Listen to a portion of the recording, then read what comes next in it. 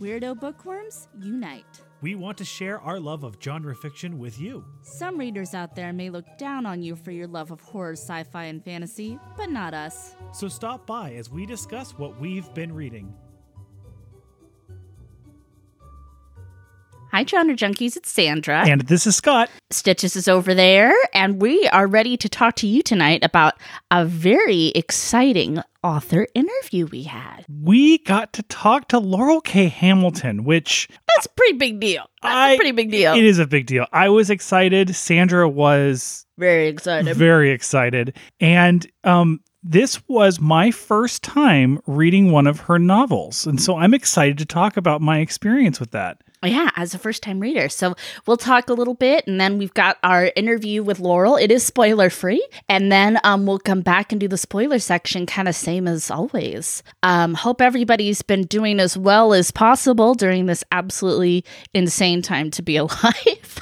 Yeah, we had our first COVID scare, I guess you'd say in air quotes. Yeah, like a work-related possible contamination situation. Not too bad for either of us, but of course we took our tests, passed with flying colors, but at least now we've had that experience. Yes. You've had that experience. So if you think you have to do it, get it done. Your genre junkies have. They live to tell the tale. Don't be scared. Be a genre junkie.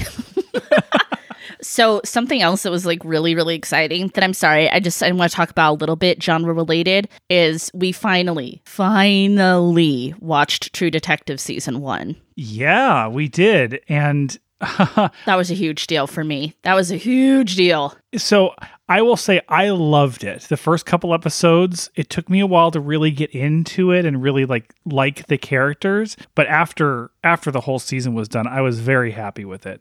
Sandra... I'm completely obsessed with it. I can't wait to watch the other 2 seasons. It was one of those things, like I described season 1, is like, I feel like somebody made it for me. Like somebody crafted it for me and like molded it and like shaped it and made it all nice and pretty out of like clay. And they fire baked it in the oven and they glazed it. And they're like, here you go. Here, I made you this season of television just for you. And I absolutely adored it. Of course, no spoilers for those who haven't seen it. All 3 seasons are anthology, but this one has to do with a lot of stuff that ticks my boxes of things that I like.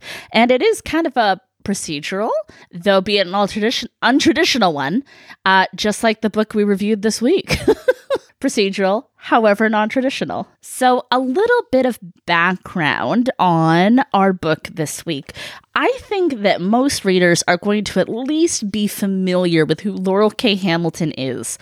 She is responsible for 2 series of books, the Anita Blake Vampire Hunter series and the Mary Gentry. This is obviously an outing in the Anita Blake Vampire Hunter novel. So this newest book is called Sucker Punch. So this was, first of all, this book is freaking gorgeous. Like if you get a chance to... It's a really pretty cover. Oh my gosh. It's got like, kind of like our leopard on the front, and it's lots of blues and blacks and a big gorgeous like aquamarine and gold eye. There's like a blood drippy thing, and like when you shift the cover to and fro, you get like shiny bits. I don't know. It's gorgeous. Super pleased. And it's when you open it up too, it's a beautiful hunter green and black with like blood red on the spine. It's definitely a departure from the covers that I am familiar with seeing for this series. Oh yes.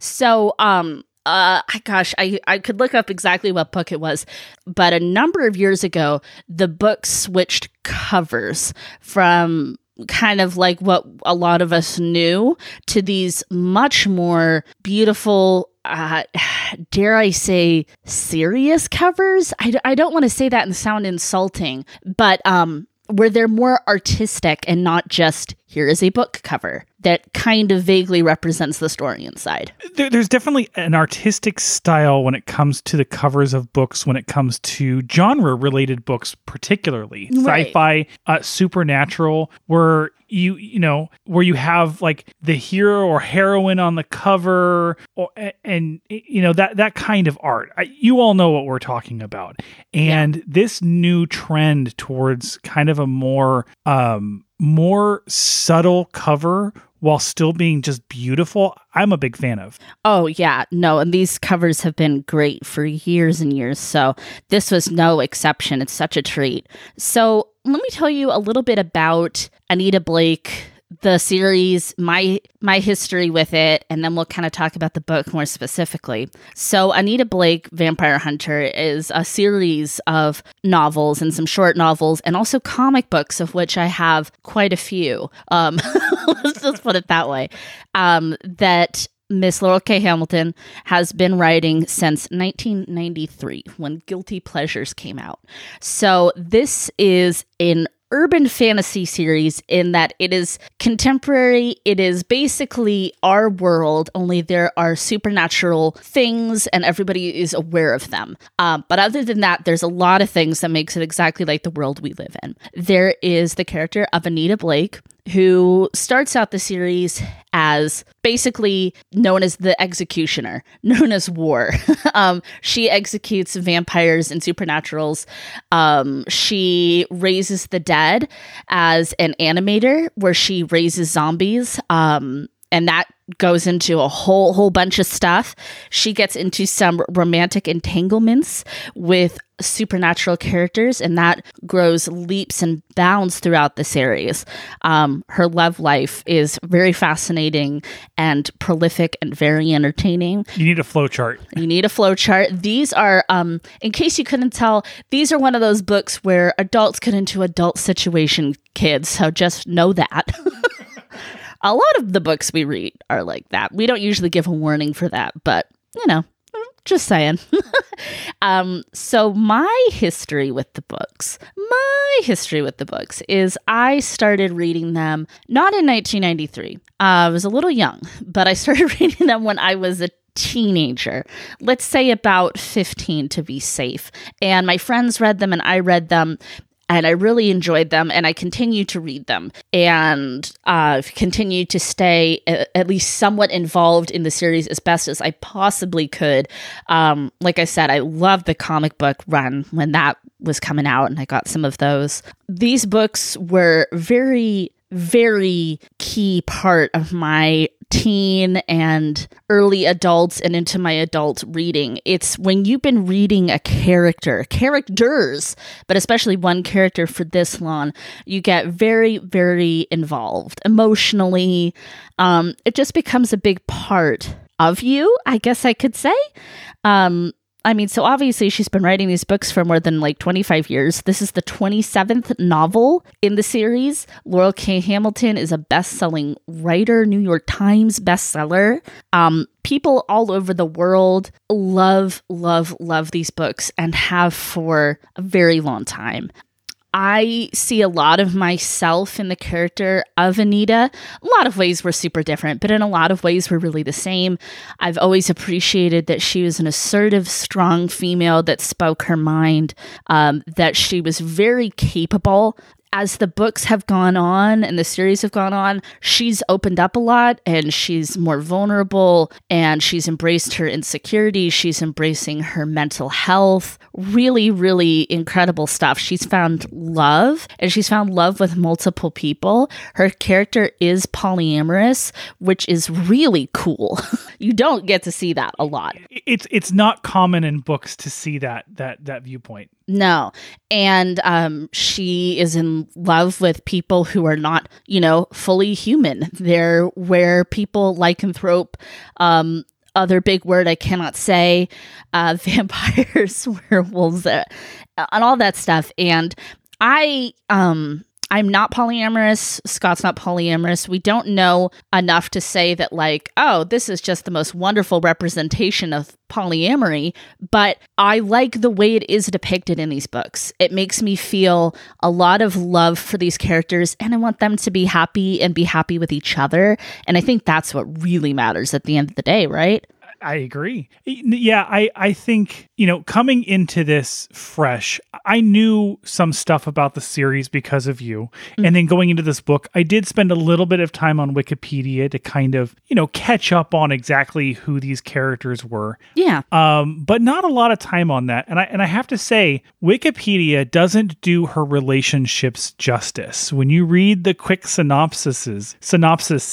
No, any wiki you find out there, it's like, it'll be good to kind of like give you a crash course. Yes. Yeah. But, the Wikipedia makes it sound kind of harem-ish. Mm-hmm. And there is a bit of a fun level of harem-ish, of harem-ness in it, but it's not the complete harem fantasy that the Wikipedia kind of makes it sound like. It actually is very sweet, and the characters are very honest and open, and they trust each other. Mm-hmm. And I think that's really, really powerful to see, and it's nice.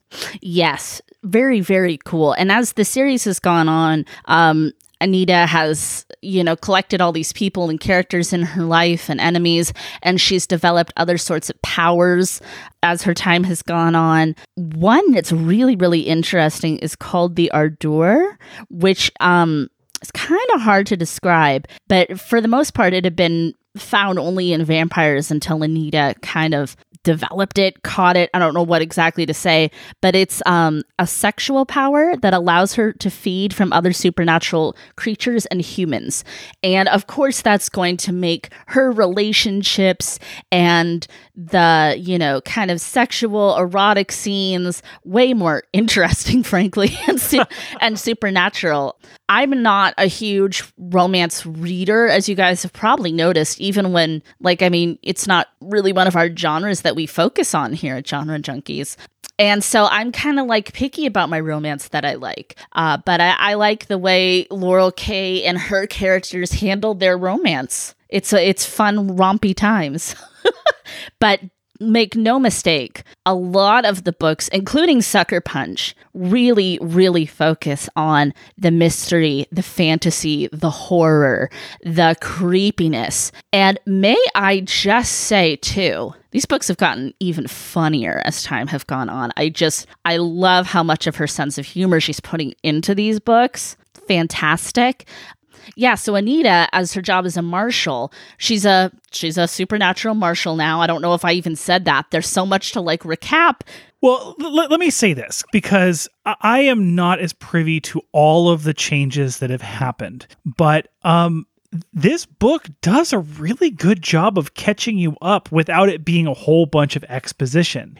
She talks about her history as being originally one of the vampire hunters and being one of the four horsemen, and how things have changed. And now her job is, I guess, quote unquote, a little bit more legitimate. Yeah. It's a little bit more of a government arm, but it's, I think I want to say this. Because I have read none of the other books, if you're interested in this at all, by all means, you can start at number 1, but don't be afraid to go ahead and jump in at Sucker Punch. I think that this book stands up really well on its own. And how rare is that in a series this in-depth? There's way shorter series where you can't do that. So it's actually really inclusive and cool that she writes her books that way. And we talk about it in the interview, too. Yes, we do.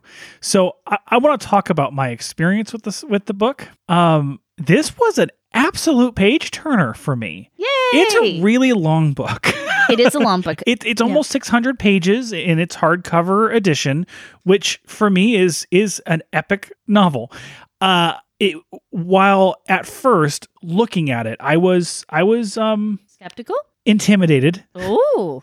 I blew through this book, guys. It is such a fun, fast-paced read. And it's that kind of fast-paced where, you know, when you're reading a book and you're just devouring it, and then it ends, and you're like, I want like 200 more pages of this.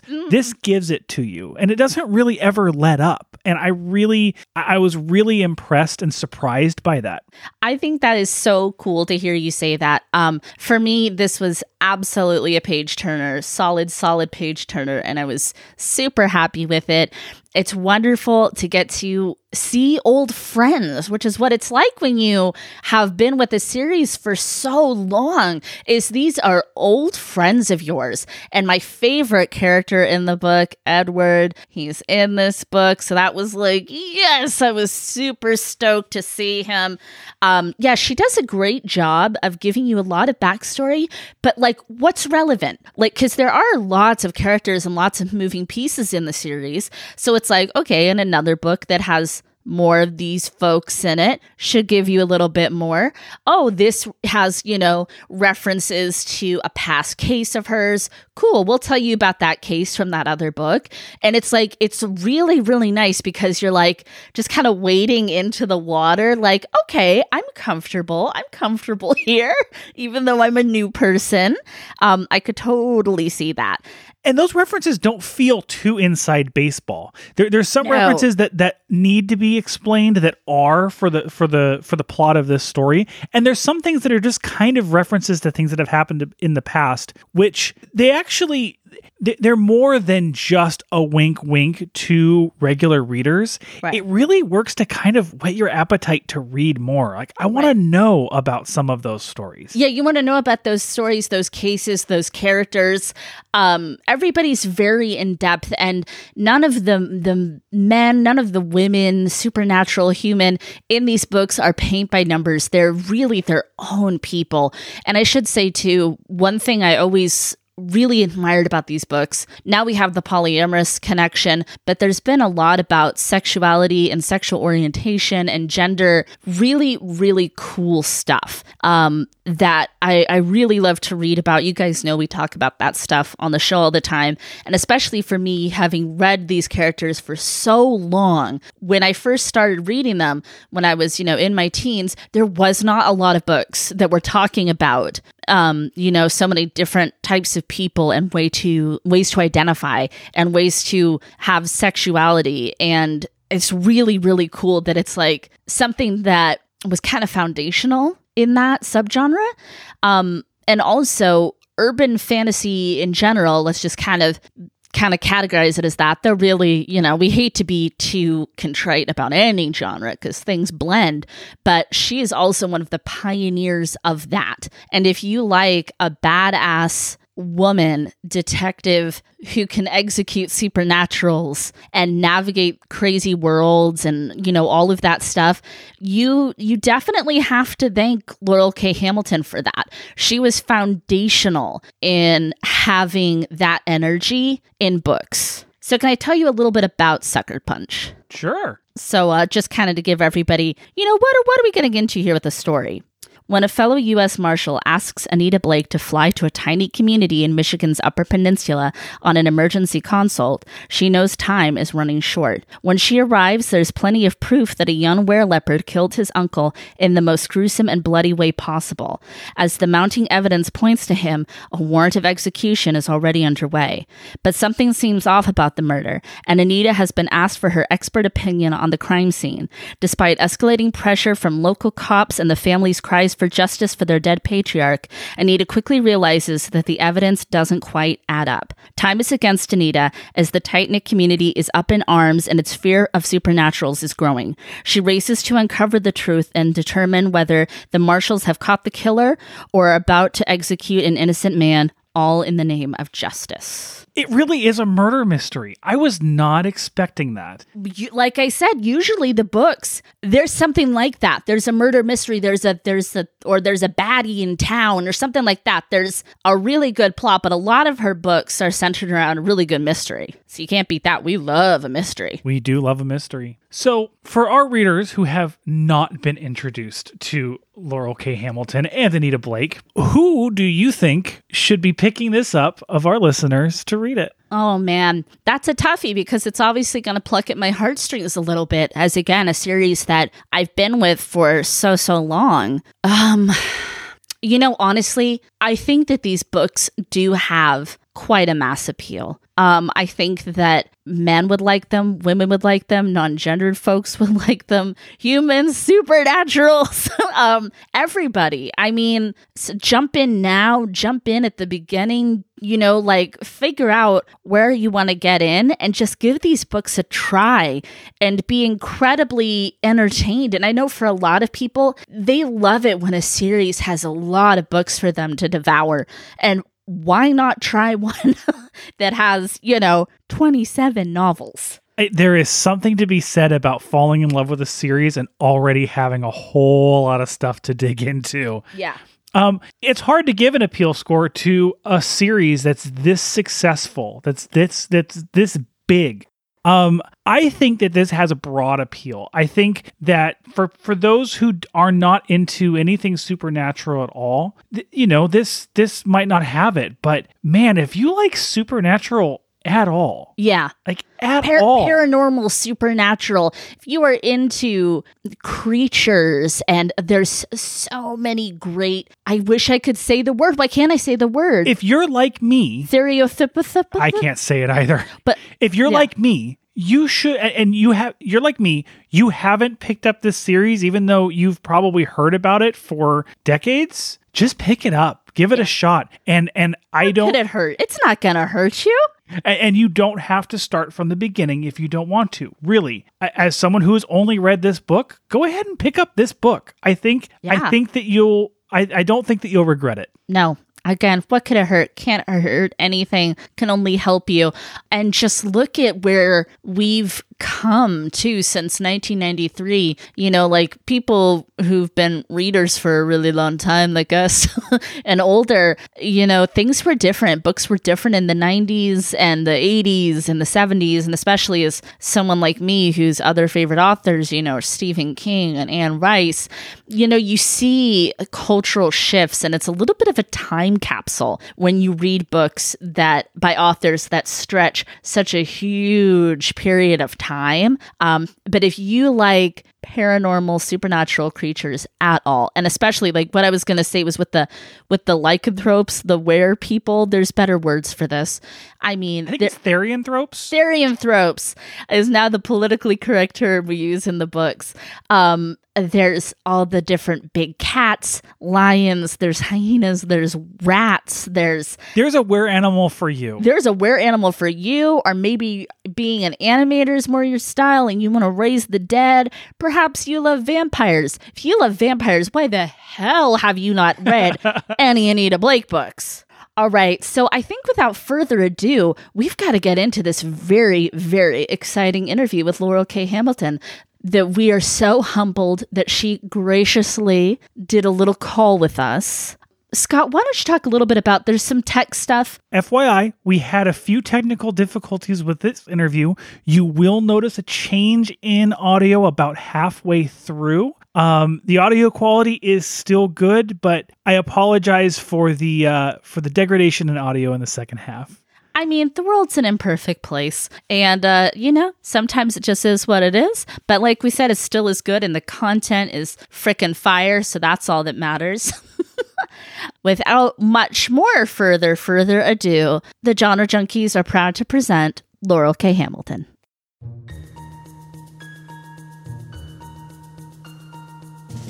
Enjoying the show? Leave us a review. You can find us on Instagram at Genre Junkies, as well as genrejunkies.com. And now, back to the show.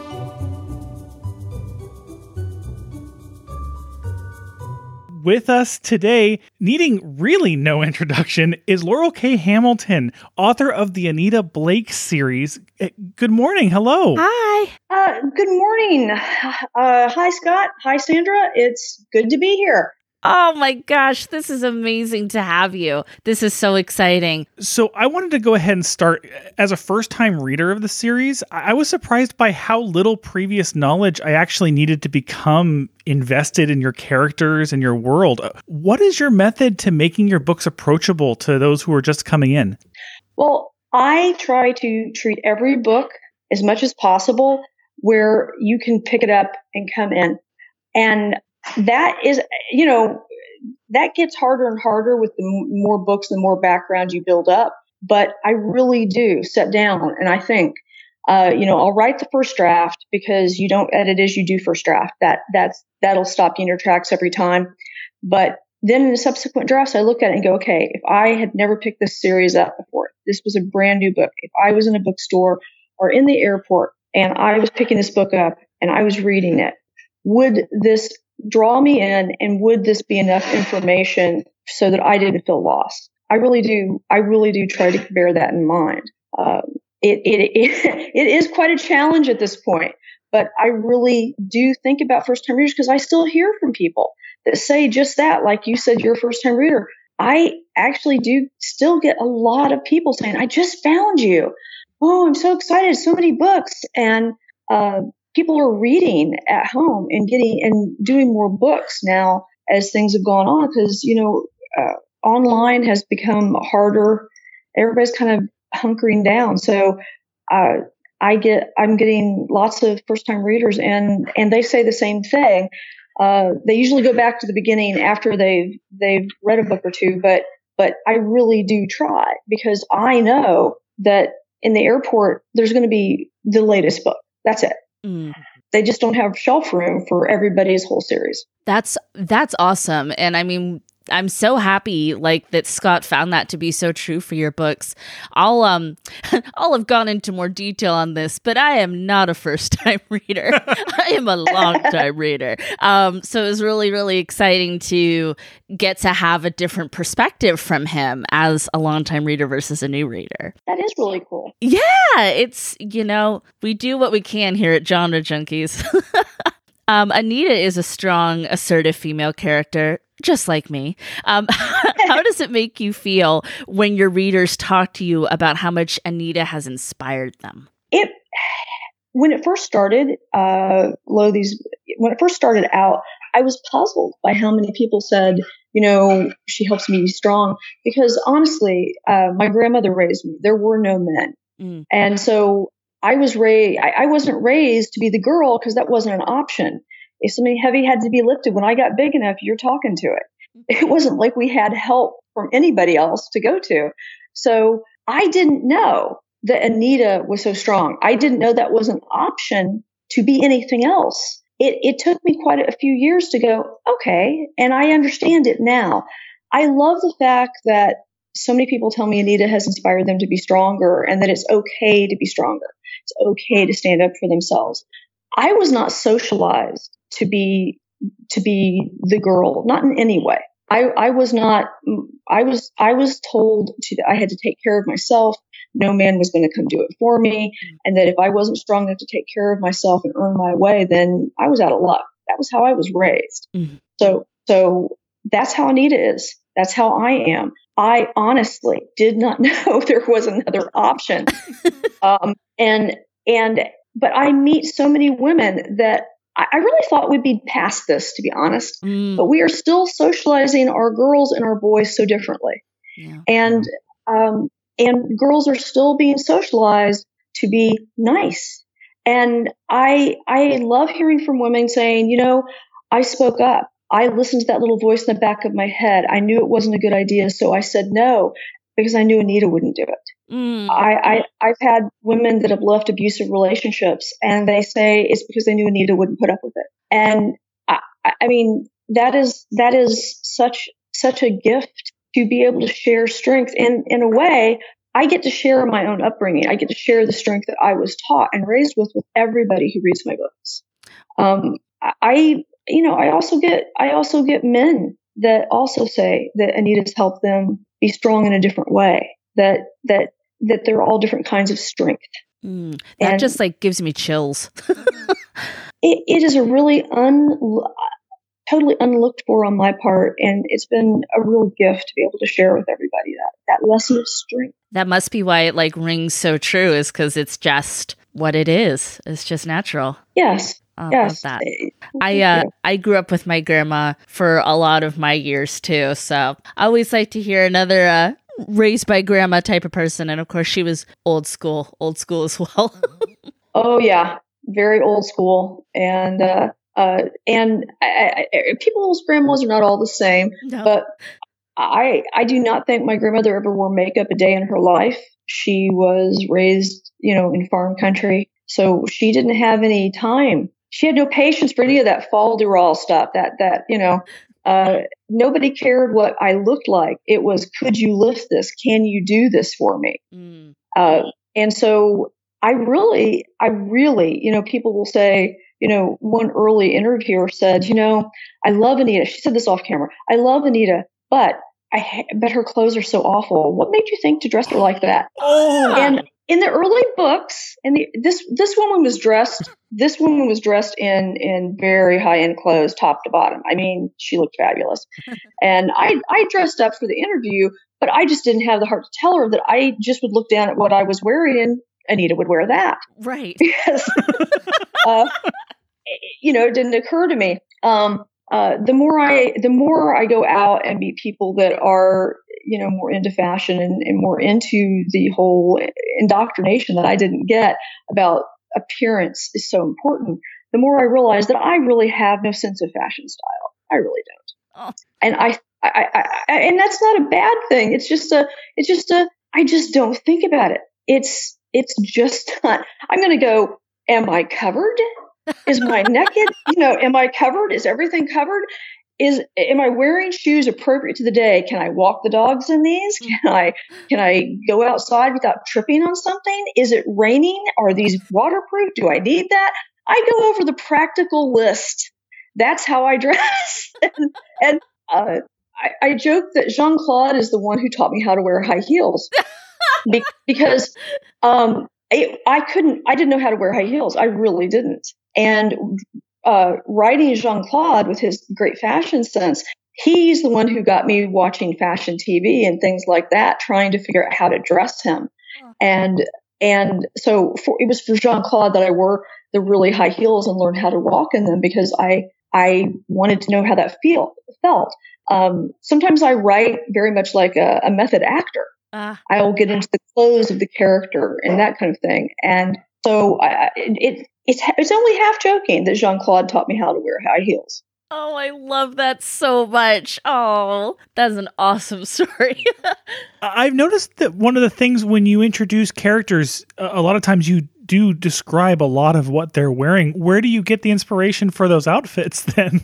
I don't think about clothes, but what I've learned is that I can design clothes. I can't sew, but I can look at and put things together. I can design clothing. And I didn't know that everybody couldn't do this until so many people asked. I went, oh, no, I do. I get inspiration from different things. And oh my goodness, like I have to say that Instagram is wonderful for visuals. You can go through and see things. But honestly, by the time I found Instagram to the degree I have now, I'd already been dressing him for years. So it really wasn't. In fact, I began to go, they're dressing like Jean-Claude, not the other way around. But I think part of his inspiration came from some of the early Hammer vampire films, not the Christopher Lee ones, but like there was one that I saw when I was 7 for the first time because Creature Feature late hour, and my uncle fell asleep who was staying up with all his kids. So you get to watch anything because no adult is awake. Yeah.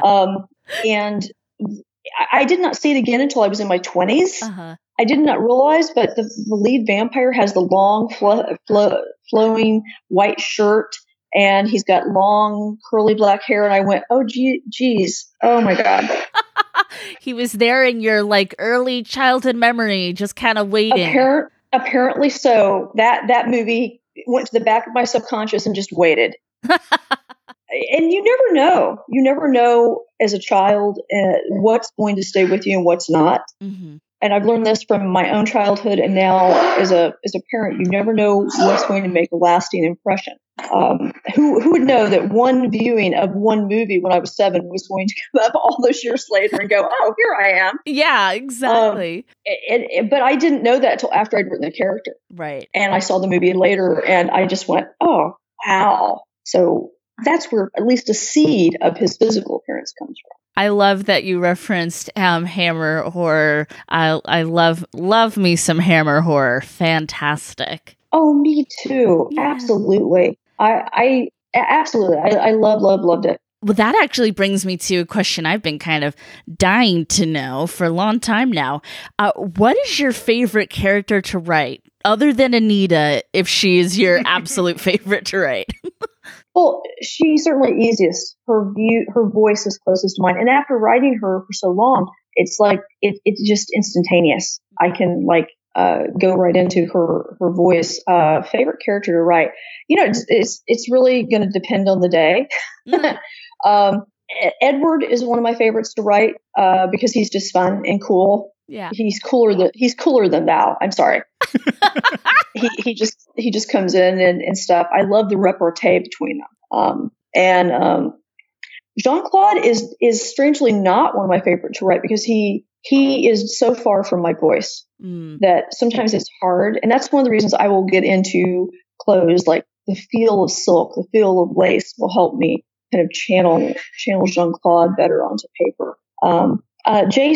Jason's one of my favorite characters to write. He's just fun on paper. So there's so many. I mean, I am really enjoying, I really enjoy the large cast, though sometimes it's burdensome as a writer because everybody is in my head going, I want a turn. I want a paper. And I'm starting to feel, like a conductor going, nope, that car is full. We cannot have. I have to say that there was a couple of books in the middle where I tried to give everybody their way. I tried to give everybody on stage, and it's just too much. You can't do justice to them. So my new rule is that you can be on stage, but if you can't be on stage in a meaningful way, you just have to wait. I'm sorry. I can't get everybody on stage and do them justice because there's so many great characters and I want to explore them. But I'm hoping to do more short novels like I did Micah and Jason, but I'm hoping to do more short novels where some of the characters that are not getting either as much time on stage or they're not getting all their stories told can have side books so that I can explore them without having as much pressure of the main plot of a book pushing at me. Ooh, I like that. That sounds really cool. I'd be down for more of those.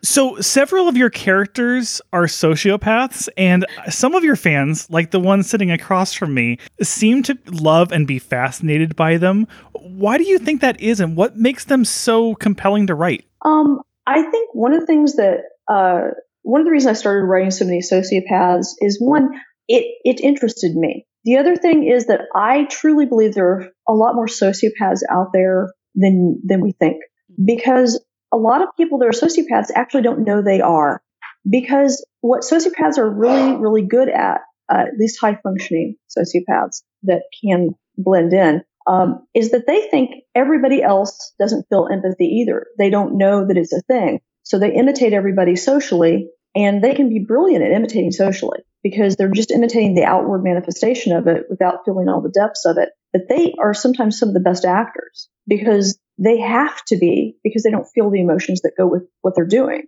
So I honestly, the more research I've done, the more I think that there are a lot of people out there that actually are well behaved, not because they feel empathy, but because they're well socialized. Mm-hmm. But that doesn't make them not sociopaths. This is just how they are.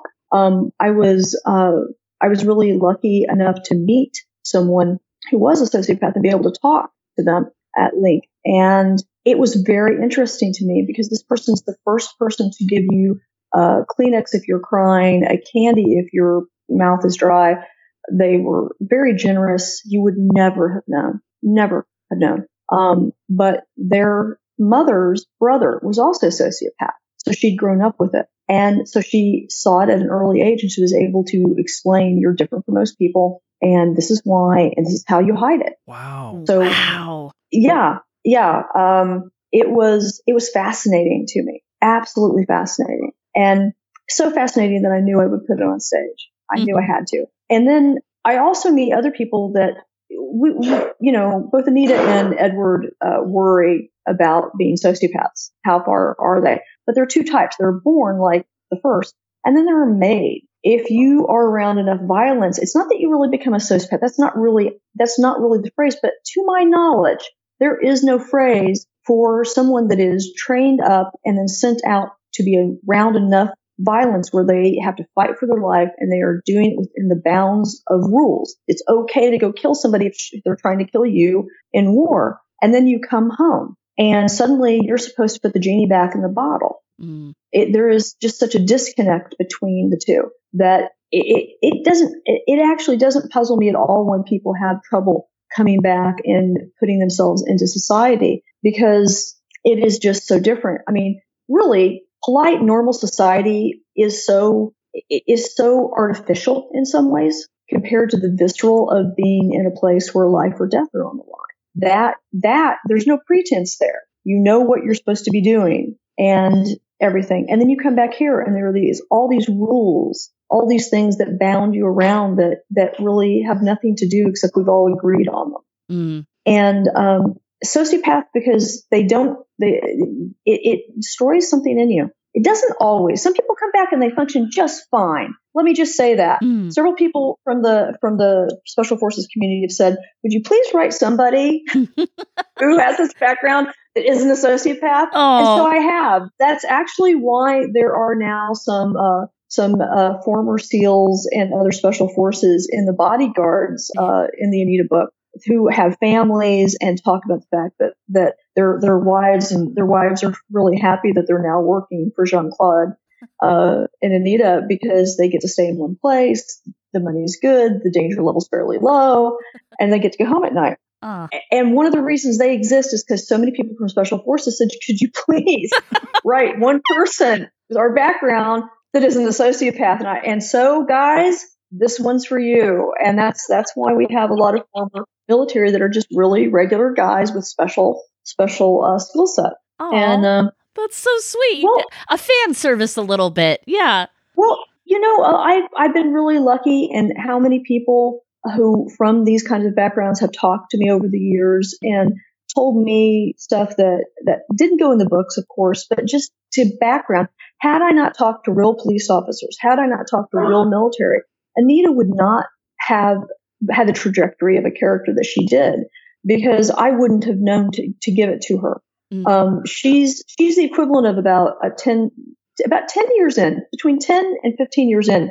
Most police officers get to the point where they know they're not going to be able to save the world anymore. They know that that's not how it works, and you just get to where you want to go home to the people you love at the end of the day. And if you get out alive and get to go home, then that's your victory. But I am fascinated with the fact that someone who was sociopath could fit in so well and not be, you wouldn't pick them out because they just imitate what they see really, really well. And then you have, of course, characters, Edward is the perfect actor. Now, most people from his background or not, he really could, Oscar winning performance there for him between his alter ego, Ted Forrester, U.S. Marshal, and Edward, assassin to anything that's more dangerous than he is. But I love Edward and his growth as a character because honestly, he was created as sort of a bad guy. I had no idea that he would become Anita's best friend. I had no idea that he had that kind of growth in him as a character. So I love, and Edward's one of those characters that goes off, does his own thing, and then shows up with it done. I don't even know what he's doing. He just comes and goes, "This is what I just did." Oh, what? Really? Oh, shit. I did not know he had gotten engaged to anybody until like one page below Anita coming down the escalator in the airport and meeting Donna. Oh my! And then we both went, oh. It was just like my mind was blown. It's like, this can't be real. Oh my goodness. I love that. I love that so much. And, well, Edward is my favorite character in the series. So I love that he is still surprising you throughout the books, too. That little devil. Oh my God. Edward surprises me a lot. Edward's always been like that. He's been one of the characters that goes off, does his own thing, comes back, and it's a done deal. Yeah. He doesn't ask my permission. He doesn't debate. He's just like, plah, this is what I've been doing while I've been gone. How are you?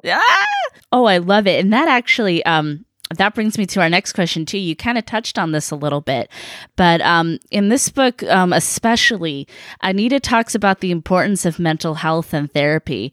Is that a message that you're kind of trying to convey to readers these days? Absolutely. Great.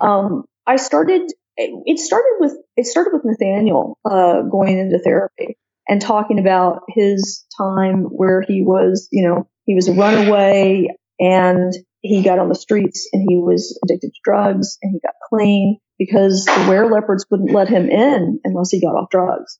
Mm. And then even after he became that, he was still not healthy, and he's been going to therapy and getting better and finding a happiness that works for him. And I have so many readers that have said that Nathaniel going to therapy had led them to go to therapy themselves. Mm. That Nathaniel had gotten clean and stayed clean had helped their sobriety. Mm.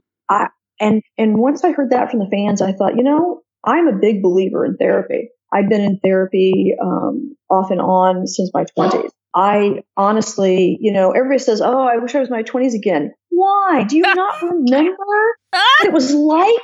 Amen. I barely survived my 20s. Why would I want to go back?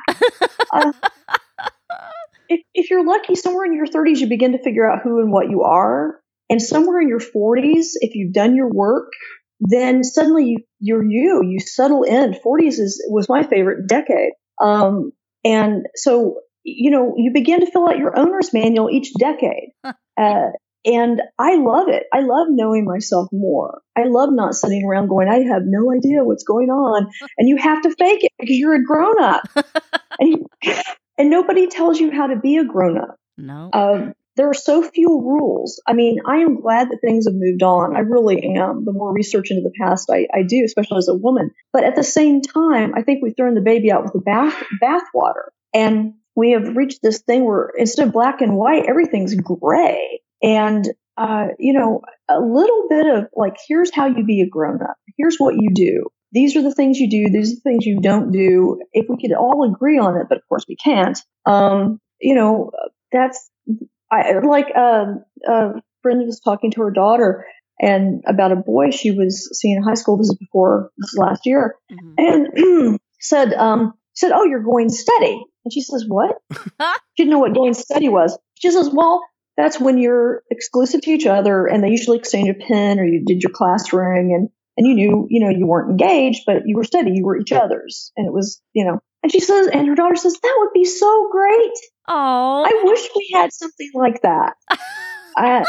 And because, because I'm polyamorous, that means that I've dated across the decades, much more than most people. Mm-hmm. And may I say that people in their 20s and 30s now, it's much harder today. It's easier to hook up than it was when, I was in college and just out of college. But it is much harder to date, I think now, especially if you want a permanent relationship, because there are so few rules of how to do it. Right. No, that's a really good point, actually. I really feel for people in the younger decades because it is there are fewer rules, and though on one hand it's freeing, on the other hand it's confusing. Right. And because there are no rules, you don't know what rules the other person's using. So if you're talking to your kids and trying to tell them how you dated, it has changed a great deal. And the advice may not be as good as you think it is. It's kind of the Wild West out there as to how people are doing it. Speaking of how much things have changed, Anita struggles through the book to come to grips with new terminology for the supernatural creatures in the book. Can you talk about that? Yes, I did the new terminology for Anita. I decided that I would do a politically correct speech for this Anita book. And because lycanthropy really just means, technically, it just means being a werewolf. It's just wolf-based lycanthropy. That's it. Yeah. So somebody decided somewhere that you needed to be socially correct and have a term that is for all of the were animals. And I did have a lot of fun coming up with different names. And I thought, is there a term that means shape changing in general? And by golly, there is. It is Theranthropy. Theranthropy.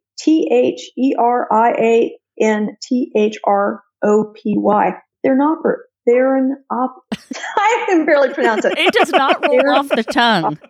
Oh my God. It's a tongue twister. It's much harder to say. It's harder to spell. But it does encompass all turning of shape from human to animal. It does cover it all. And you get to hear the words for cat lycanthropy, and you have to use it correctly. And people, Anita's already gotten written up once by another marshal because she didn't use the new nomenclature for the correct terms. It was fun to go back and forth and have Anita, who's very old school, trying to remember all the new socially conscious vocabulary. And even some of the other marshals go back and forth with it. And by form for, you can't say wolf man or leopard man. That's of course sexist. Right. And so to be gender neutral, it's by form is one of the alternatives that they're saying now. A new polite term for half man, half beast form. And it was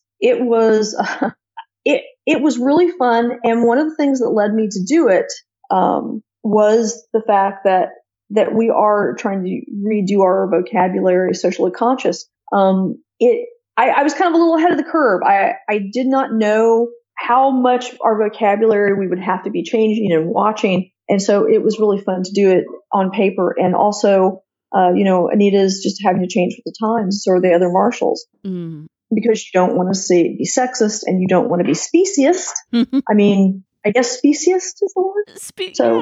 Yeah. That's about right. It was very fun to have her go back and forth. It is really fun to watch her change and adapt to the current times as a longtime reader. So that was super, super enjoyable. It's kind of a silly question, but I just wanted to know if you could have any of your characters' supernatural abilities, such as vampirism, shapeshifting, reanimating, etc., what would you pick and why? I wouldn't be a vampire. I wouldn't be a vampire because I would miss daylight too much, and I don't know. I would miss food. I would miss being able to eat, and I hope to do more of that on stage, where Anita can, where Jean-Claude can taste through other people, and we also haven't gotten to show that Damien has also gained that ability through Nathaniel and Anita. So I write about the fact that how much they miss, food and drinking wine and things like that. So it'd have to be some kind of shapeshifter. I don't know. Because I write so much about Nathaniel and Micah, and if I lived in a world where I wouldn't be hunted down with guns because I changed to an animal, I would go with wereleopard. If I had to adapt to an animal that might possibly be not reported to the police, if I ran around the neighborhood, it would have to be a wolf, because most people don't know the difference between a coyote and a wolf. That's true. Most people don't. It's the closest I could come to blending into my environment, quote unquote. And we definitely have nothing that looks like a leopard around here in St. Louis. We get an occasional cougar sighting within 40 miles or so of me, probably a juvenile going out looking for its own territory. But so if I had to blend in, it would have to be werewolf, because I would pretend I was a coyote. But and the coyotes around here would go, "Oh hell, we're out of here. We're just out. You smell that? We're gone. It will eat us." But if it was just, I don't know, it would be probably one of the cat lycanthropes. There are not, other than werewolves though, there aren't a lot of dog-based lycanthropes. Well, one, because wolves are pretty much it. Some kind of wolf is the pinnacle of canine predator. True. And, every place you go in the world, if they, haven't hunted them to extinction, there is a large predatory cat of some kind. So no chance of werepugs. No. No. Well, that was clearly Scott's choice.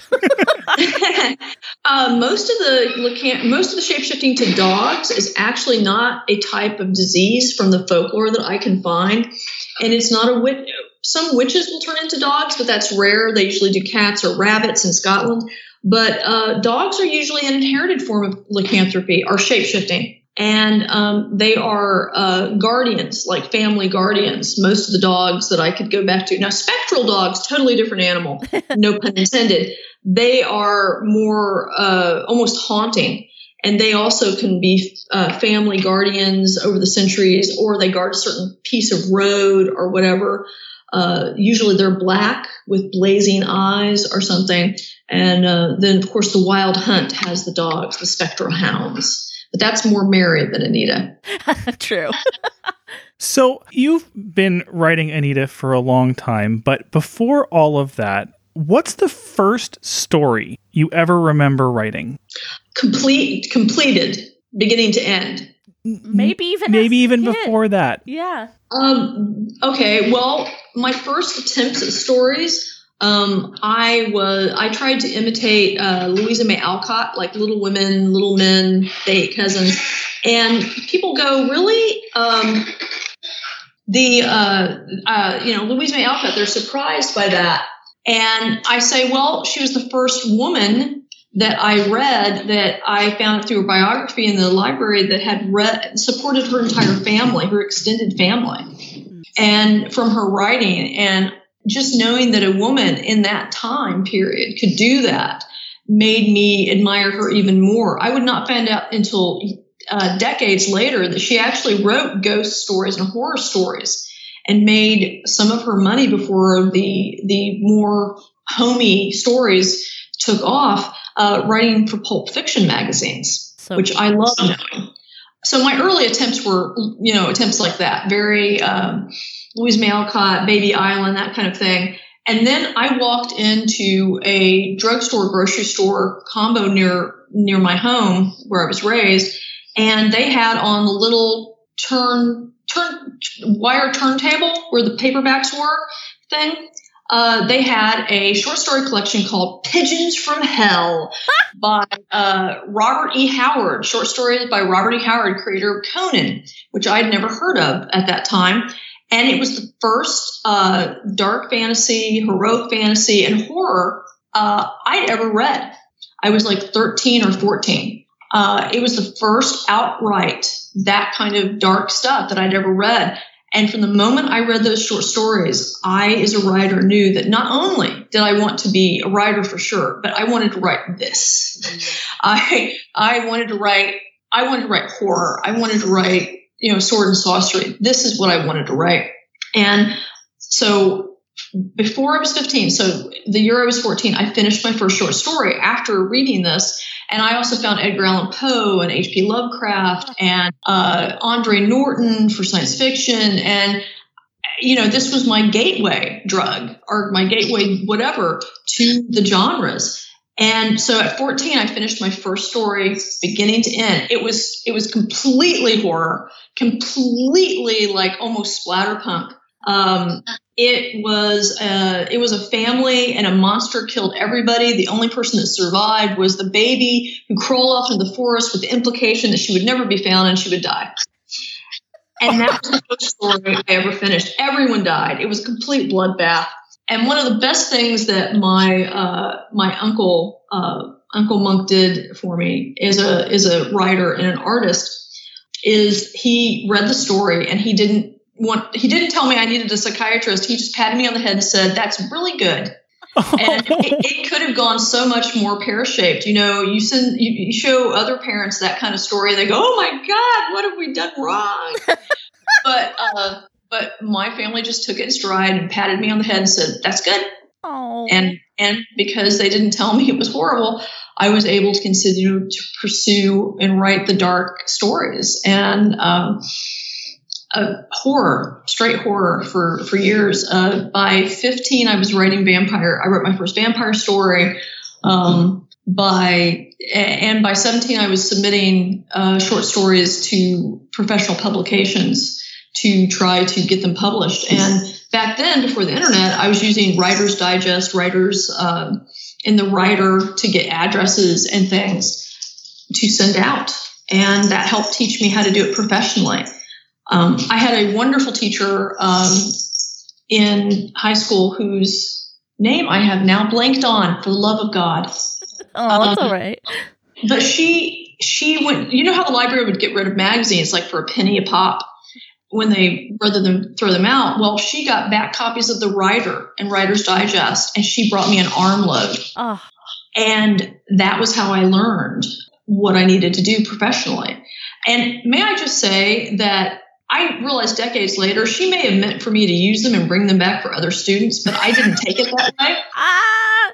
And she didn't have the heart to ask for them back. Bless her heart. So either way, really, she, and that's why I'm upset. I'm blanking on the name. It's, I don't want to give the wrong name because that's what I think I will do. I think I'm really bad. I'm really bad on names, always have been. I'm good on faces. Mm-hmm. I'm good on remembering details of physicality and things, face, hair. If you change your hair, I will not know you the next time I see you. Let me just say. If you cut it too short, or grow it really long, or color it differently, or even a haircut that's too extreme from the last time I saw you, I will not know you until you reintroduce yourself to me. Oh my gosh, Scott is feeling very seen. You guys have that same. That very, very much am that. It's embarrassing.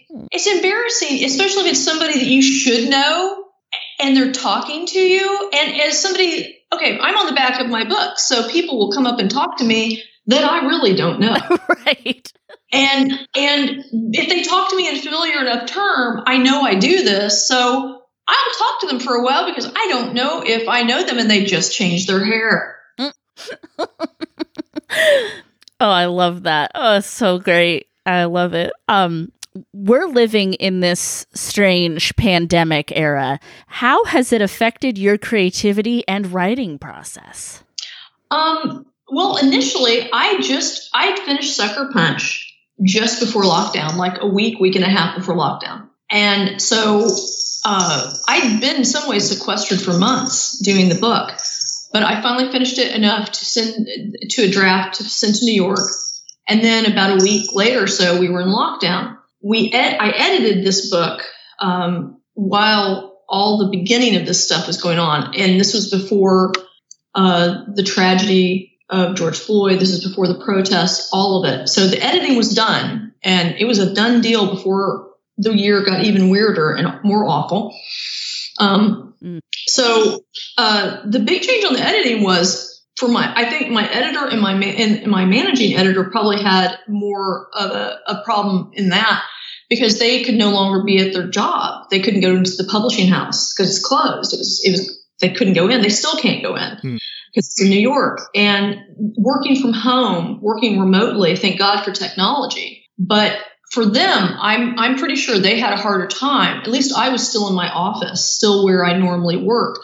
And they were on their own, just isolated at home. They didn't have the rest of the staff. They didn't have all the things around them that they normally do.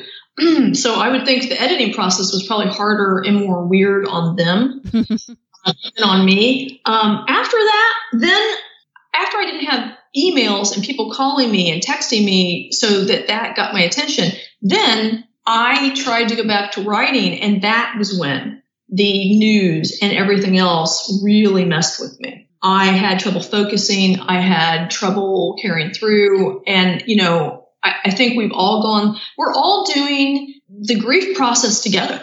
We're grieving not just what's happening in the news, but we are grieving what our ordinary lives were like. And whether it's good, bad, or indifferent, it is a change, and change is perceived by most of us. And in fact, we're all hardwired that change equals grief. That that's why so many people will stay in a bad situation, because change is actually sometimes more painful initially than a positive change. Our minds still perceive it is negative. A lot of theories on that. One is that any change in your environment, back when our ancestors were huddling around a fire at night and sharpening sticks rather than anything else to save them from the things that would eat them, that change in your environment usually equaled danger. Yeah. So we're still hardwired as if the tiger is going to jump out and eat us, even in suburbia. And so any change kind of hits that visceral level. I had to make a rule. The rule is this. I do not get on the internet. I do not get online. I do not check the news. The only thing I'm allowed to check before I go to my desk is the weather. That's it. The weather. And because it messes with me. There's no way to look at these headlines and over these last few months and then sit down and get into a mindset to create. There's just no way to do it. So I had to really be strict with myself and go, nope, have you made pages today? Then you cannot get online. Yeah. And you cannot check the news. You just can't. It's because it's 24/7, 365. I mean, it never stops. Thanks to the internet, there's always news. And thanks to the more global news, there's always something wrong somewhere. It's insane. You can't touch a break. Even when things are normal, it's hard. But during this, absolutely not. Just stay off of it. Stay away from it. There's nothing I can do. It doesn't. If I had a regular job that supported my family, because my job supports my entire family. This is what pays for my daughter to go to college, that whole thing. If I had a regular job, I wouldn't get on the news and let that stop me from working. The difference is that if I had a regular job, I'd probably go in to see people. I would have people asking me to do my job. I would have customers. I would have other work people. I would have other people to help me focus on the job at hand. As a writer, you go into your office by yourself, and there's nothing but you to discipline yourself. There's nothing but you and your personal demons and your muse to duke it out. And if you bring in the outside world too much, then it fuels the negative side to the point where there's no way to work past it. So yeah, the big thing is that I've even gotten more offline. As the book has come closer, I've gotten more on Twitter and started some threads asking about characters and stuff. What's their favorite character and thing, because I am going to do more of the smaller novels. And it's been interesting to see that the people that I had decided needed small novels to themselves are a lot of the same people that the fans are asking for and saying they would like to see them get more stage time, which has been very fun. But yeah, that's the big thing. I really am trying to ivory tower myself once I step into my office, even more than I normally do, because otherwise it's very hard to create and do my job. As a writer, one of the weird things about my job is that I don't even know if it's just inspiration, but it's like as a writer, you soak up things around you and you never know what's going to hit you just right or wrong or spark an idea or whatever. People says, where are you writing? Is this in your books? I'm going, well, it's too soon. It's too soon. I'm not a nonfiction writer. I'm a fiction writer. So this year will go and it will perk through my subconscious. I've got one short story idea that may come sooner. And if I do that one, it will be directly from this year. But I've got to let it sift through and make sure that it's a short story and not just my emotion on paper, because people are putting enough emotion out there. I do not need to add to that. Well, I have something to kind of bring up the mood about your ivory tower, as you called it, in your office, we love to visualize people's workspaces when they're creating. What is your favorite item that you keep in your office? Oh God, one favorite? Or talk about just how you build your office to surround yourself with things that inspire you and make you happy. Well, okay.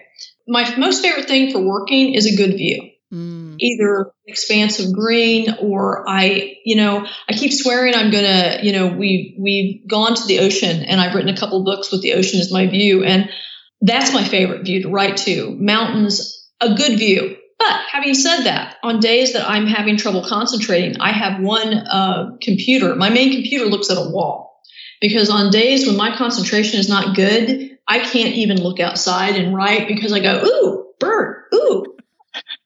And I cannot, if the concentration is bad, if somebody just walks past my view, I'm thrown out of my book. So I need one blank wall, and then I need one view, and depending on my level of concentration, I will go back and forth. I am blessed, and I've worked really hard to have an office that I was able to help the architect design. I had input on it. And I partially based my office on pictures of Roger Tory Peterson's artist studio. I don't have his lake out here, but I have skylights that have shades that can come and go up and down with a push of a button, which is fabulous. I have skylights. I like a lot of light.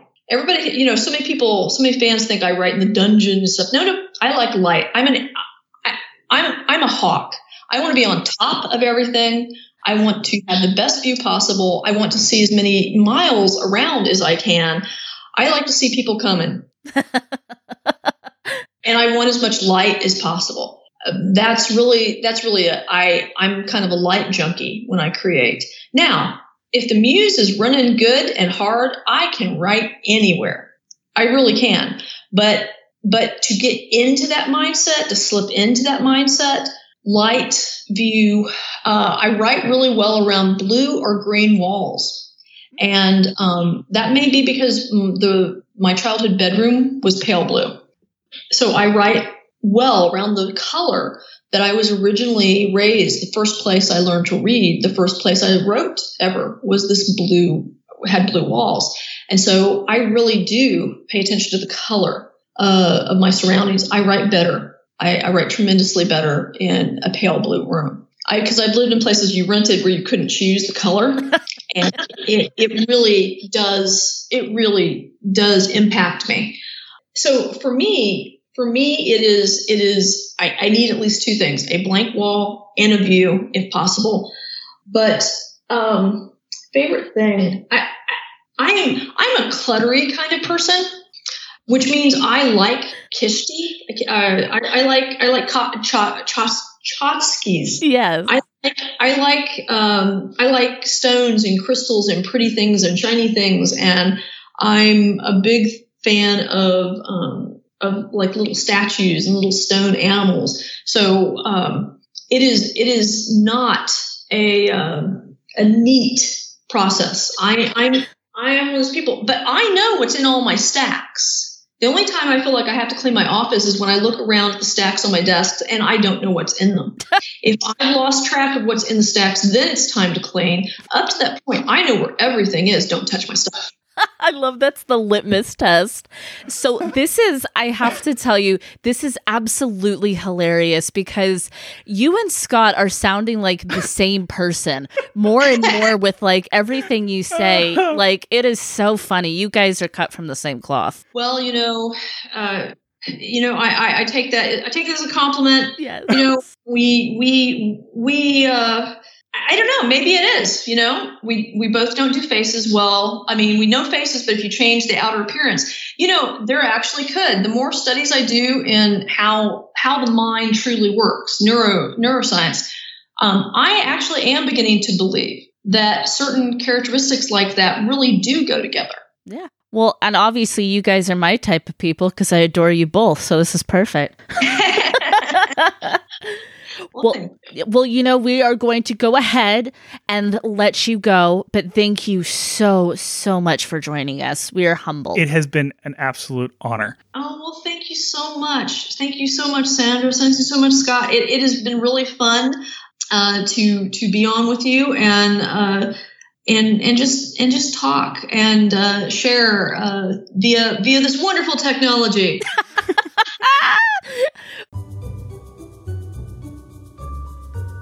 Welcome to the spoiler section. Whew, okay. Let's get into this book. I'm excited because I had a lot of fun with it. I have a lot of things to say about it too. That sounds ominous. It's not ominous at all. Okay. When being dropped in the middle of a series like this, not having had conversations about it for 20 years? Yeah. I feel like there's so much stuff that I have to get off my chest and discuss with people. You've gotten to go through that for so long. Yeah. I haven't. Yeah, I've had a lot of friends that have read these books and we've talked about them over the years. And yeah, no, it's very true. Well, I don't know. I feel like I should let you start. Well, okay. First of all, I love Anita Blake. I was not expecting her to be I don't know what I was expecting with her, honestly. Maybe you had no expectations. Maybe that was good. I didn't really have expectations. I guess, like I said, reading through some of the Wikipedia things, I feel like was a mistake. I had this image in my head of this image that I had was, a shallow badass, maybe a little bit vapid but strong character. That's the way that it kind of made her sound. Oh no. That is not what she is. She is incredibly smart, incredibly vulnerable, but just absolutely so good at her job. She's a complete badass, and she is good at her job, and she's good at working the cases and all that cool stuff that you want in this kind of detective-y, sort of novel. And she's just an absolute badass, very capable. And now she has all of these enhanced kind of supernatural abilities too, which just makes her character even richer as the years have gone on. I appreciate that 27 books in, she's still able to introduce a moral dilemma. Mm-hmm. There's a lot, this book, 27 books in, is still introducing new lore to the world, new questions on how things work, right, as well as introducing new moral quandaries to Anita, and where she has to ask herself, is she doing the right thing? Absolutely, because we have this whole issue with the warrant of execution and, how she and Newman and everybody are supposed to handle this. And that's, it's kind of some stuff that's uncharted territory, and Anita talks about that in here. And kind of speaking on keeping it fresh too, we brought this up in the interview, and I really, really applaud her for putting in some nods to mental health and the importance of mental health with the characters in this book, the males and the females alike, the tough, badass people, being like, hey, it's okay to have feelings and to have to work through things. Really cool. We're all about normalizing mental health, and it's really nice to see that Anita is still in therapy and still working on herself too. The writing is incredibly emotionally mature. Yes. The characters are not necessarily emotionally mature. Sure. But it's approached from a level where the author is clearly very experienced in navigating some of these questions and these emotions. Yeah, and I think that's okay that we're feeling things with her, and kind of going through all those emotions with her makes her very relatable. I had forgotten how much I love the woman for the amount of cursing. I feel so seen because we all know that I curse just very naturally. It's not me trying to sound any sort of way. I'm just a salty old sailor. And so's Anita. And isn't it good news that they're swearing in the interview so that this is an explicit episode and you can say whatever you want? Yes, I love it. I love it. So I want to talk about all of the characters that are in this book, because that is the one thing that there was a little bit of me feeling a little over my head. I definitely felt for Duke, because Okay, so obviously Duke is not a series regular. There's some other characters in here that aren't part of the series. So here's this sheriff, and he has basically a murder suspect who is supposed to be executed. He can't do it, so they call in the marshals, and then the marshal calls in another marshal who calls in somebody else, and eventually there's just this clown car of were animals entering this town. It's like all of a sudden the population is tripled because of all of her friends that have showed up to help her out. Well, the coalition. Yes. Yeah. And I'm being a little funny about it. It made sense, and it was a lot of fun to introduce all of that different character dynamic. Yes. And it's especially important when it gets to the point when she's, communicating with Olaf, about her sexual desires with a lot of her other partners. I want to talk about that scene. My point is, there was a lot of introduction of characters that I wanted to know more about, and I feel I did not feel any emotional attachment to, because they didn't have a lot to do. Well, not in this book, but that's kind of like, I think the idea, and I hope the idea, is that they caught your attention and you want to know more. They were just, they had something to do in this story, but they, like, a lot of the ancillary characters in Anita's life are not a huge part of this particular story to be told. I appreciate something that Laurel said in our interview about the characters wanting to be on stage and her basically having to tell him, tell them, no, this is not your time. There's not enough room in the car. There is so many points in this book. As soon as she said it, I realized where they have to be driving in a car and only so many people can fit in the car. Or Duke says, hey, they do not have badges. They are not police. They cannot be involved in this investigation. Yeah. They can't be in this scene. And I thought that was really smart. It was almost like, and in hindsight, very funny. It's almost like Duke was helping her control all these characters. And Duke is an interesting character. He is a bit of a bigot. But at the same time, I was able to have empathy for him, which I appreciate. It was a really cool way that she wrote him like that. Yeah, I liked Duke a lot, because there were definitely a lot of points when you just really disliked him. Oh, pissed me off so bad. But I actually do believe, just like Anita kind of suspected, that we were not seeing him on his best day. I think so too, and that's always important, and an exercise in compassion for us all to think about the situations we meet people in. So I do I want to kind of jump to that, like a little bit of the relationship stuff. So Olaf is one of my favorite characters in the series. Another sociopath. He's no Ted, but I like him. No Edward. Ted, you're in the spoiler section, so you know what we're talking about. But he is fascinating, and I love that he is a fan favorite, because he's so bad and problematic and not a good person, and now he's also part lion. But I find him unendingly fascinating, and I just love reading the books where he shows up in it. But for a girl like me, that's not too surprising. But I love that all these other fans are like, yeah, more Olaf. And she's like, oh, okay. It's interesting to me the way that he was introduced in this book, because I really disliked him from the very beginning. And I was fearful of him from the very beginning. Oh, yeah. And I still don't know how I feel about where I feel like their relationship is going, because he seems, even though he's trying so hard, and apparently his word truly is that good. Yes. He's so, I don't want to say evil, because the hard part about him is because he does not have the capability of having those, like, seeing the moral, the he doesn't have empathy for other people. He doesn't Right. have that capability. So Evil's kind of not really a term that fits him.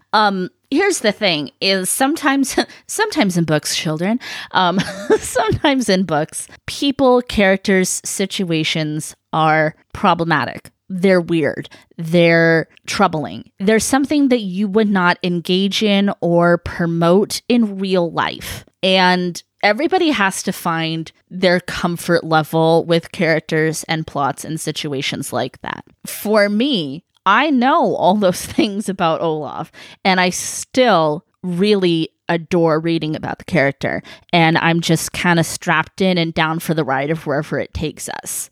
But it's important to remember is sometimes you have to suspend the disbelief. Oh, certainly. And enjoy the ride. And just because there is a lot of, like in this novel is a great example, there's a lot of wonderful high points of morality and ethics, doesn't mean that everything has to be perfectly clean cut. Am I making sense yes, like with what I'm saying? I do. Yeah. Relationships, emotions are messy. Yes. And nothing is perfect. And he is far from perfect. He is Right. very, very far from perfect, but he is magnetic. He's interesting. Oh, definitely. And that attraction is obvious. And now we have this side to his character since he's become a lion where he has something that he can give Anita that is beneficial. And that doesn't mean that, like, all of a sudden it's like, wow, Olaf, all your sins are forgiven. Like, and I don't think that anybody has painted it that way. Everybody is really aware of how problematic he is. But again, this is not a situation that anybody's ever going to run into in real life. So it's okay. It's okay to have a little bit of a time with it and enjoy the journey. And at the ending of the book, when it's clear that he's killed Jocelyn. That's great. You know, at first I'm thinking to myself, great. oh, well, okay, he does care about something. He does actually have a sense of justice. And then I kind of thought about it. I was like, well, no, he doesn't. He's just kind of like a house cat bringing the mouse that they just killed to their person's feet. Like, hey, I did this for you. Bleh, there's the mouse. Yeah. No, because like he has his, they've imposed these sets of rules on him for whom he can kill and stuff. And this is one of those cases where he kind of goes out on a high note for you because everybody loves a little stab of vigilante justice when we know that somebody really, really done wrong. And oh my God, I was seething at Jocelyn. I was seething at that character. And I was like, oh my God, somebody needs to just take her out. And thank God Olaf was there. Let's jump into a little bit of the relationship stuff. So this book was not as heavy on the sexy erotic times as some of the other ones were. There's a lot of sensuality in this book, which sometimes her books are more about the sensuality than like depictions of like people actually having sex. So just know that. I guess we all know that here in the spoiler section. So there is more graphic sex in some of the other books? Yes. Okay. For sure. So that scene in the hotel room was like my favorite scene in the book. It was at times funny. It was at times intense. It was all over the place in the best possible way. Anita's absolute humiliation, but like not in a way where you felt anybody was like bullying or berating her. They were but supporting her. Yeah, and her inner dialogue was just completely like, kill me. Yeah. It was such a great example of all of that stuff in her writing playing off of each other. It's a balancing act because they're all talking about her in a way almost like she's not there, but they're doing it to support her. This is a conversation that she needs to be having, that they need to be having. And she has this support group around her who know her and are helping her have that conversation that she is way too uncomfortable to be having in that moment. That's it exactly. And these are all people that love her and care about her. And they get into talking about kink a little bit, because that is a part of the books, as you probably picked up. A part of the erotica is kind of like a little bit kinky BDSM type of stuff, which is much more interesting than just two hetero characters just boringly going at it. I mean, any day of the week. I love them trying to define vanilla sex. Oh my God, that was so funny. It's like, I don't know if you know what my version of vanilla sex is, so we should probably define that. Oh my gosh, it was so perfect. And kind of not even on the sex side, there was a part that I highlighted that just really touched me. And it's when it's near the beginning of the book. And she says, I was marrying John Claude and Micah was marrying Nathaniel. They would be my intended forever and I would be theirs. We would intend to marry one indefinitely while we waited for the law to catch up with our hearts. Yeah. And that is like, it's just so sweet. And there's lots of depictions of how her poly group and her people, how much they love and care for each other. And it was just really, really sweet. So I have had some experience with polyamorous people. Oh, yeah, we do know people who are polyamorous. Yes. And I think that the idea of that is the idea of that when it's pure and when it's practiced is actually very beautiful. Yes. and is a wonderful thing for a lot of people. Not for me. Yeah. I mean, yeah. And that's because everyone is different. Yes. But when it's done right, when it's done honestly and truthfully, it's beautiful. It really is. Well, of course I think that's exactly what she's trying to say is it's just like monogamy is, it's a beautiful thing. And it makes these characters a lot more interesting, and it makes the stakes a lot higher in some cases because there is, multiple hearts and feelings involved. So that's really, really interesting stuff too. So there's some great, like I mentioned, the kind of that vigilante thing. There's some great stuff where she talks about, and I highlighted with like people not getting their justice, not getting, served how they needed to be. And I appreciated that. It's a little bit of kind of a real world check-in at points too. And that just makes all of those, makes you feel much more passionate for Anita and everybody trying to do the real right thing by Bobby. Yeah, we've talked a lot about the relationships, but the plot itself is really exciting. I was left guessing the entire time, and not because it was obtuse. Like, I definitely had some guesses, and I don't know, about 3/4 of the way through, I felt I guessed right on who was involved in. Yeah, we had a little conversation. We had a little conversation. We were definitely on the same page with kind of cracking this mystery, and that's not because it's a poorly written mystery. It's just because Scott and I have read so much mystery in our lives that we're good at slussing out clues and motivations. It was a good mystery. That's a sign, in my opinion, of a good mystery. Yes. If you are able, you don't necessarily have to, but if you're able to put the pieces together before the reveal, I think that is a satisfying mystery. Well, because it was crafted then. Yes, exactly. And with like them leaving clues for us and the detectives to solve along with each other.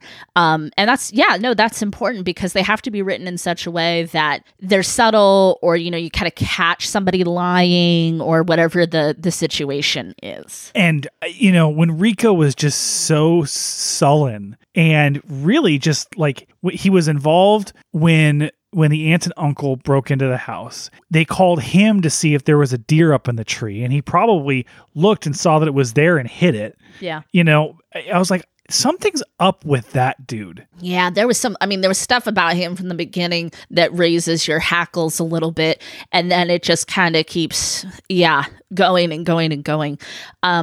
we kind of talked about it just a second ago.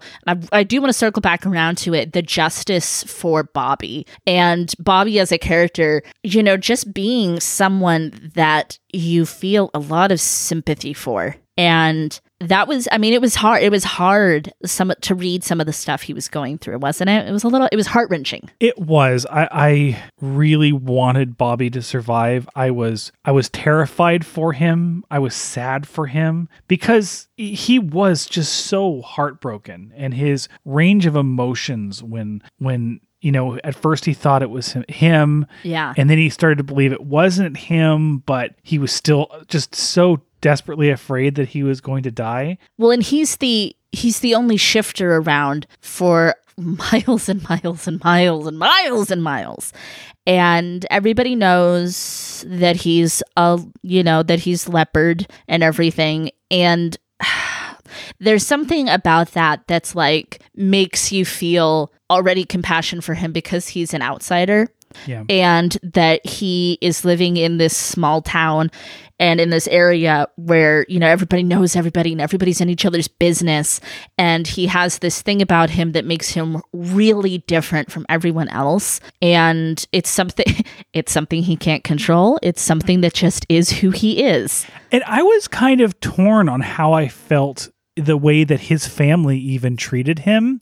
Oh, yeah. I mean, outside of, Jocelyn. Now we know that Jocelyn was working him for years, but yeah. But the way he was kind of treated like a house cat. Well, he even says, like in the pictures, I look like the family dog, right? Yeah. He wasn't, it's like he was never fully into it because I don't know. Like, I don't question at all that his Uncle Ray loved him dearly and did the best that he could. And, maybe that's the best way to embrace the leopard that's inside of him is when the leopard is forward is that's the best way they knew how to treat. Yeah. To treat him as family. Well, there's no excuse for Jocelyn. She's not included in this conversation. But something about that just seemed sad. Yeah. Yeah, you feel pity, you feel empathy, you feel sad. I mean, it's his leopard, while he's quote unquote not that powerful. Yeah. His leopard is this strong, beautiful creature that's been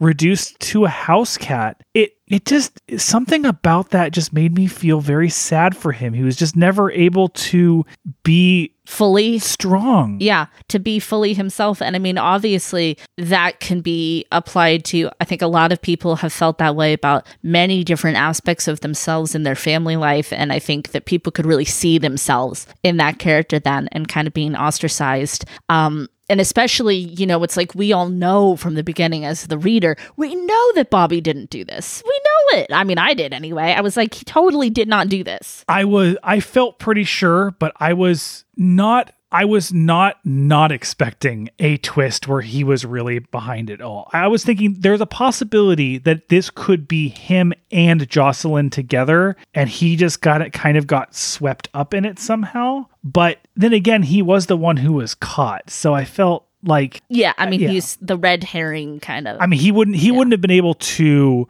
rely on Newman being the marshal that's assigned to him. I just came across this one highlight that I had that I love so much. And it's Anita's inner dialogue, and it said, "I was not less just because you could outlift me in the weight room. We all had our strengths and weaknesses. Some people could do the math for astrophysics. Other people could drive a stick shift. No one person could do it all." I love that. There's a lot of that kind of vibe in here about, kind of being you and embracing you and like what your strengths are and stuff. And I love that. I love that kind of vibe. And that was just a perfect quote for it. She may not be able to do anything, but she can certainly beat the shit out of a were-leopard.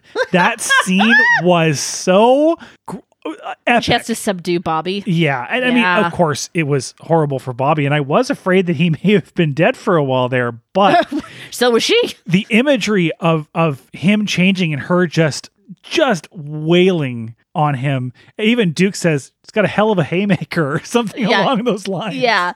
No, she has a lot of physical hand-to-hand combat training that's grown throughout the books. So can I ask kind of a fun question? We kind of asked this of Laurel as well. Oh, I know exactly what's coming. Go for it. if you could be a supernatural creature in this world, from what you know of them right now, and I know you don't know everything, but would you want to be a vampire, some sort of a shapeshifter, and if so, what animal? A animator? What do you think? So it's a little bit hard because I really haven't been introduced to the vampires in this world. They're very like Jean-Claude is the king. They're very kind of like area hierarchy. Yeah, I definitely get. Well, I was just about to say. Yeah, I get the impression that it's very much like the Camarilla in the world of darkness. Sure. Yes, And that's a good simile. And if that's the case, I actually don't want to be a vampire because there's a whole lot of backstabbing and politics. Yeah, vampires come with politicking. Everybody always forgets that. They want the fun, sexy, romantic children of the night vibe. And it's like, you're going to have to politic here. So I would have to be a were-octopus. Stop it. I don't know if they exist, but that's me. I would just go out to the ocean every full moon and just go swim around and catch fish and collect coconut shells and then... Well, you know what? You gave me an honest answer and I can't fault you for that. You'd be a great were-octopus.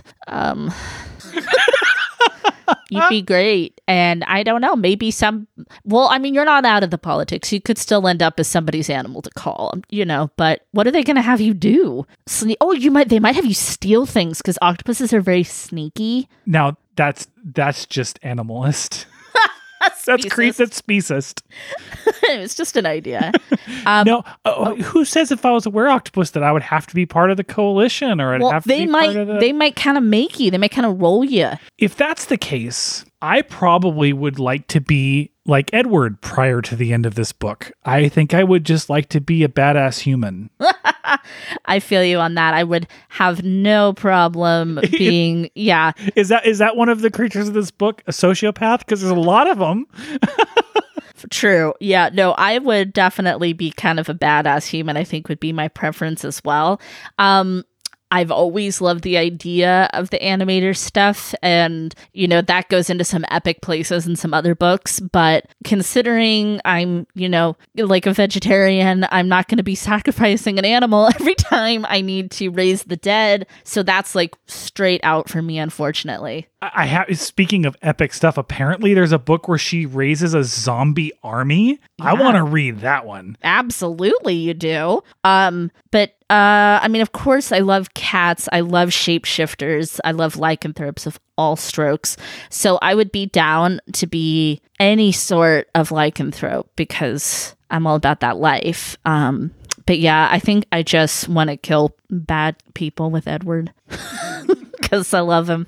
Well, I guess it's time to say goodnight. Good night. Yes, it is. I will say, I think a lot of people who are listening to this section already love and adore these books. I would think so. I just want to say, at least with this one, I'm with you now. I get you now. I understand. Yeah. You get this worldwide millions of copies sold phenomena. Yeah. It's a lot of fun, and it's also really meaningful and powerful. It is. And, I kind of outlined it a little bit earlier, but I, of course, want to end on a little bit of a sappy note, that I just really appreciate the character of Anita and what Laurell K. Hamilton has done with that.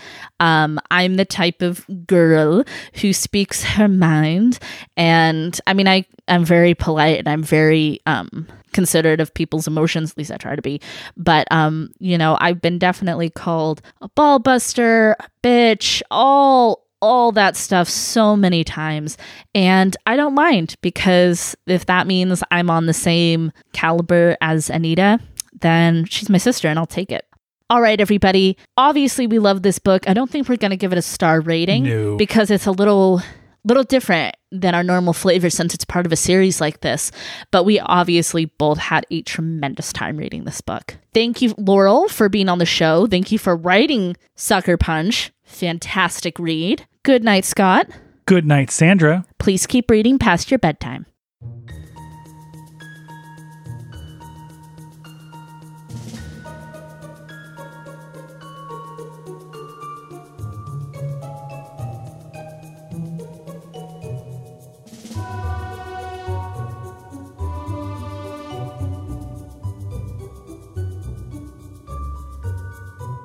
So Sandra was so nervous to talk to Laurel K. Hamilton. No. She was so nervous.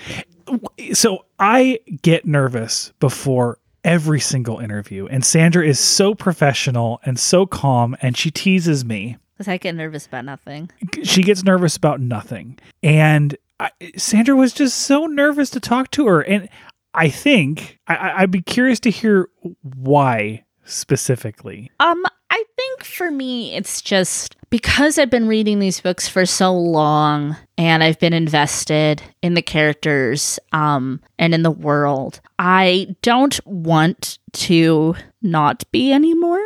And if this author that I've been reading since I was a teenager was mean, rude, dismissive, flippant, not that any author has ever been that way that I've met on this show or in person. Every author I've ever met has been freaking lovely and at least professional, if not warm and fuzzy, which most of them are just warm and fuzzy and lovely to talk to. But I was worried that, like, what if she's awful and I have to throw in the towel of this like incredible investment of books and characters, emotional investment, not, financial, since I mean, for like 20 years or whatever, okay, not quite 20 years that I've been reading the books, but damn near, and I was like, what if I have to throw in that towel? Because if somebody is awful, and mean to me, I would never want to read their books again. I'd be like, fuck you, and so it was like, oh God, don't be a bad person that I have to give this up now because I don't want to give it up and you're going to make me give it up. And it's so funny because you're right. Every author we've talked to has been wonderful and lovely. In fact, this show, in my mind, has kind of evolved over time to be a celebration of the authors so much because I have fallen in love with authors so much. I'm so fascinated and delighted by what they do, and I'm so excited to learn about them and hear about them and talk to them. But this is kind of the first time where it's someone that one of us has so much history with. Right. Like it's, again, this is authors that I've been reading a long time it's not a huge list. It's, been reading her books for a long time, been reading Stephen King, Anne Rice for a very, very long time at this point. I've been reading Joe Hill for a long time. It's like, it's not a huge list of authors. And especially one that reaches this far back into my teens like that. It's like, oh, don't fuck this up. Don't fuck this up and make me have to throw out these books and these characters. And I didn't think that Laurel K. Hamilton would be like that. I really didn't. But, it's like the stakes were high that I didn't want to be let down. Yep. And I wasn't.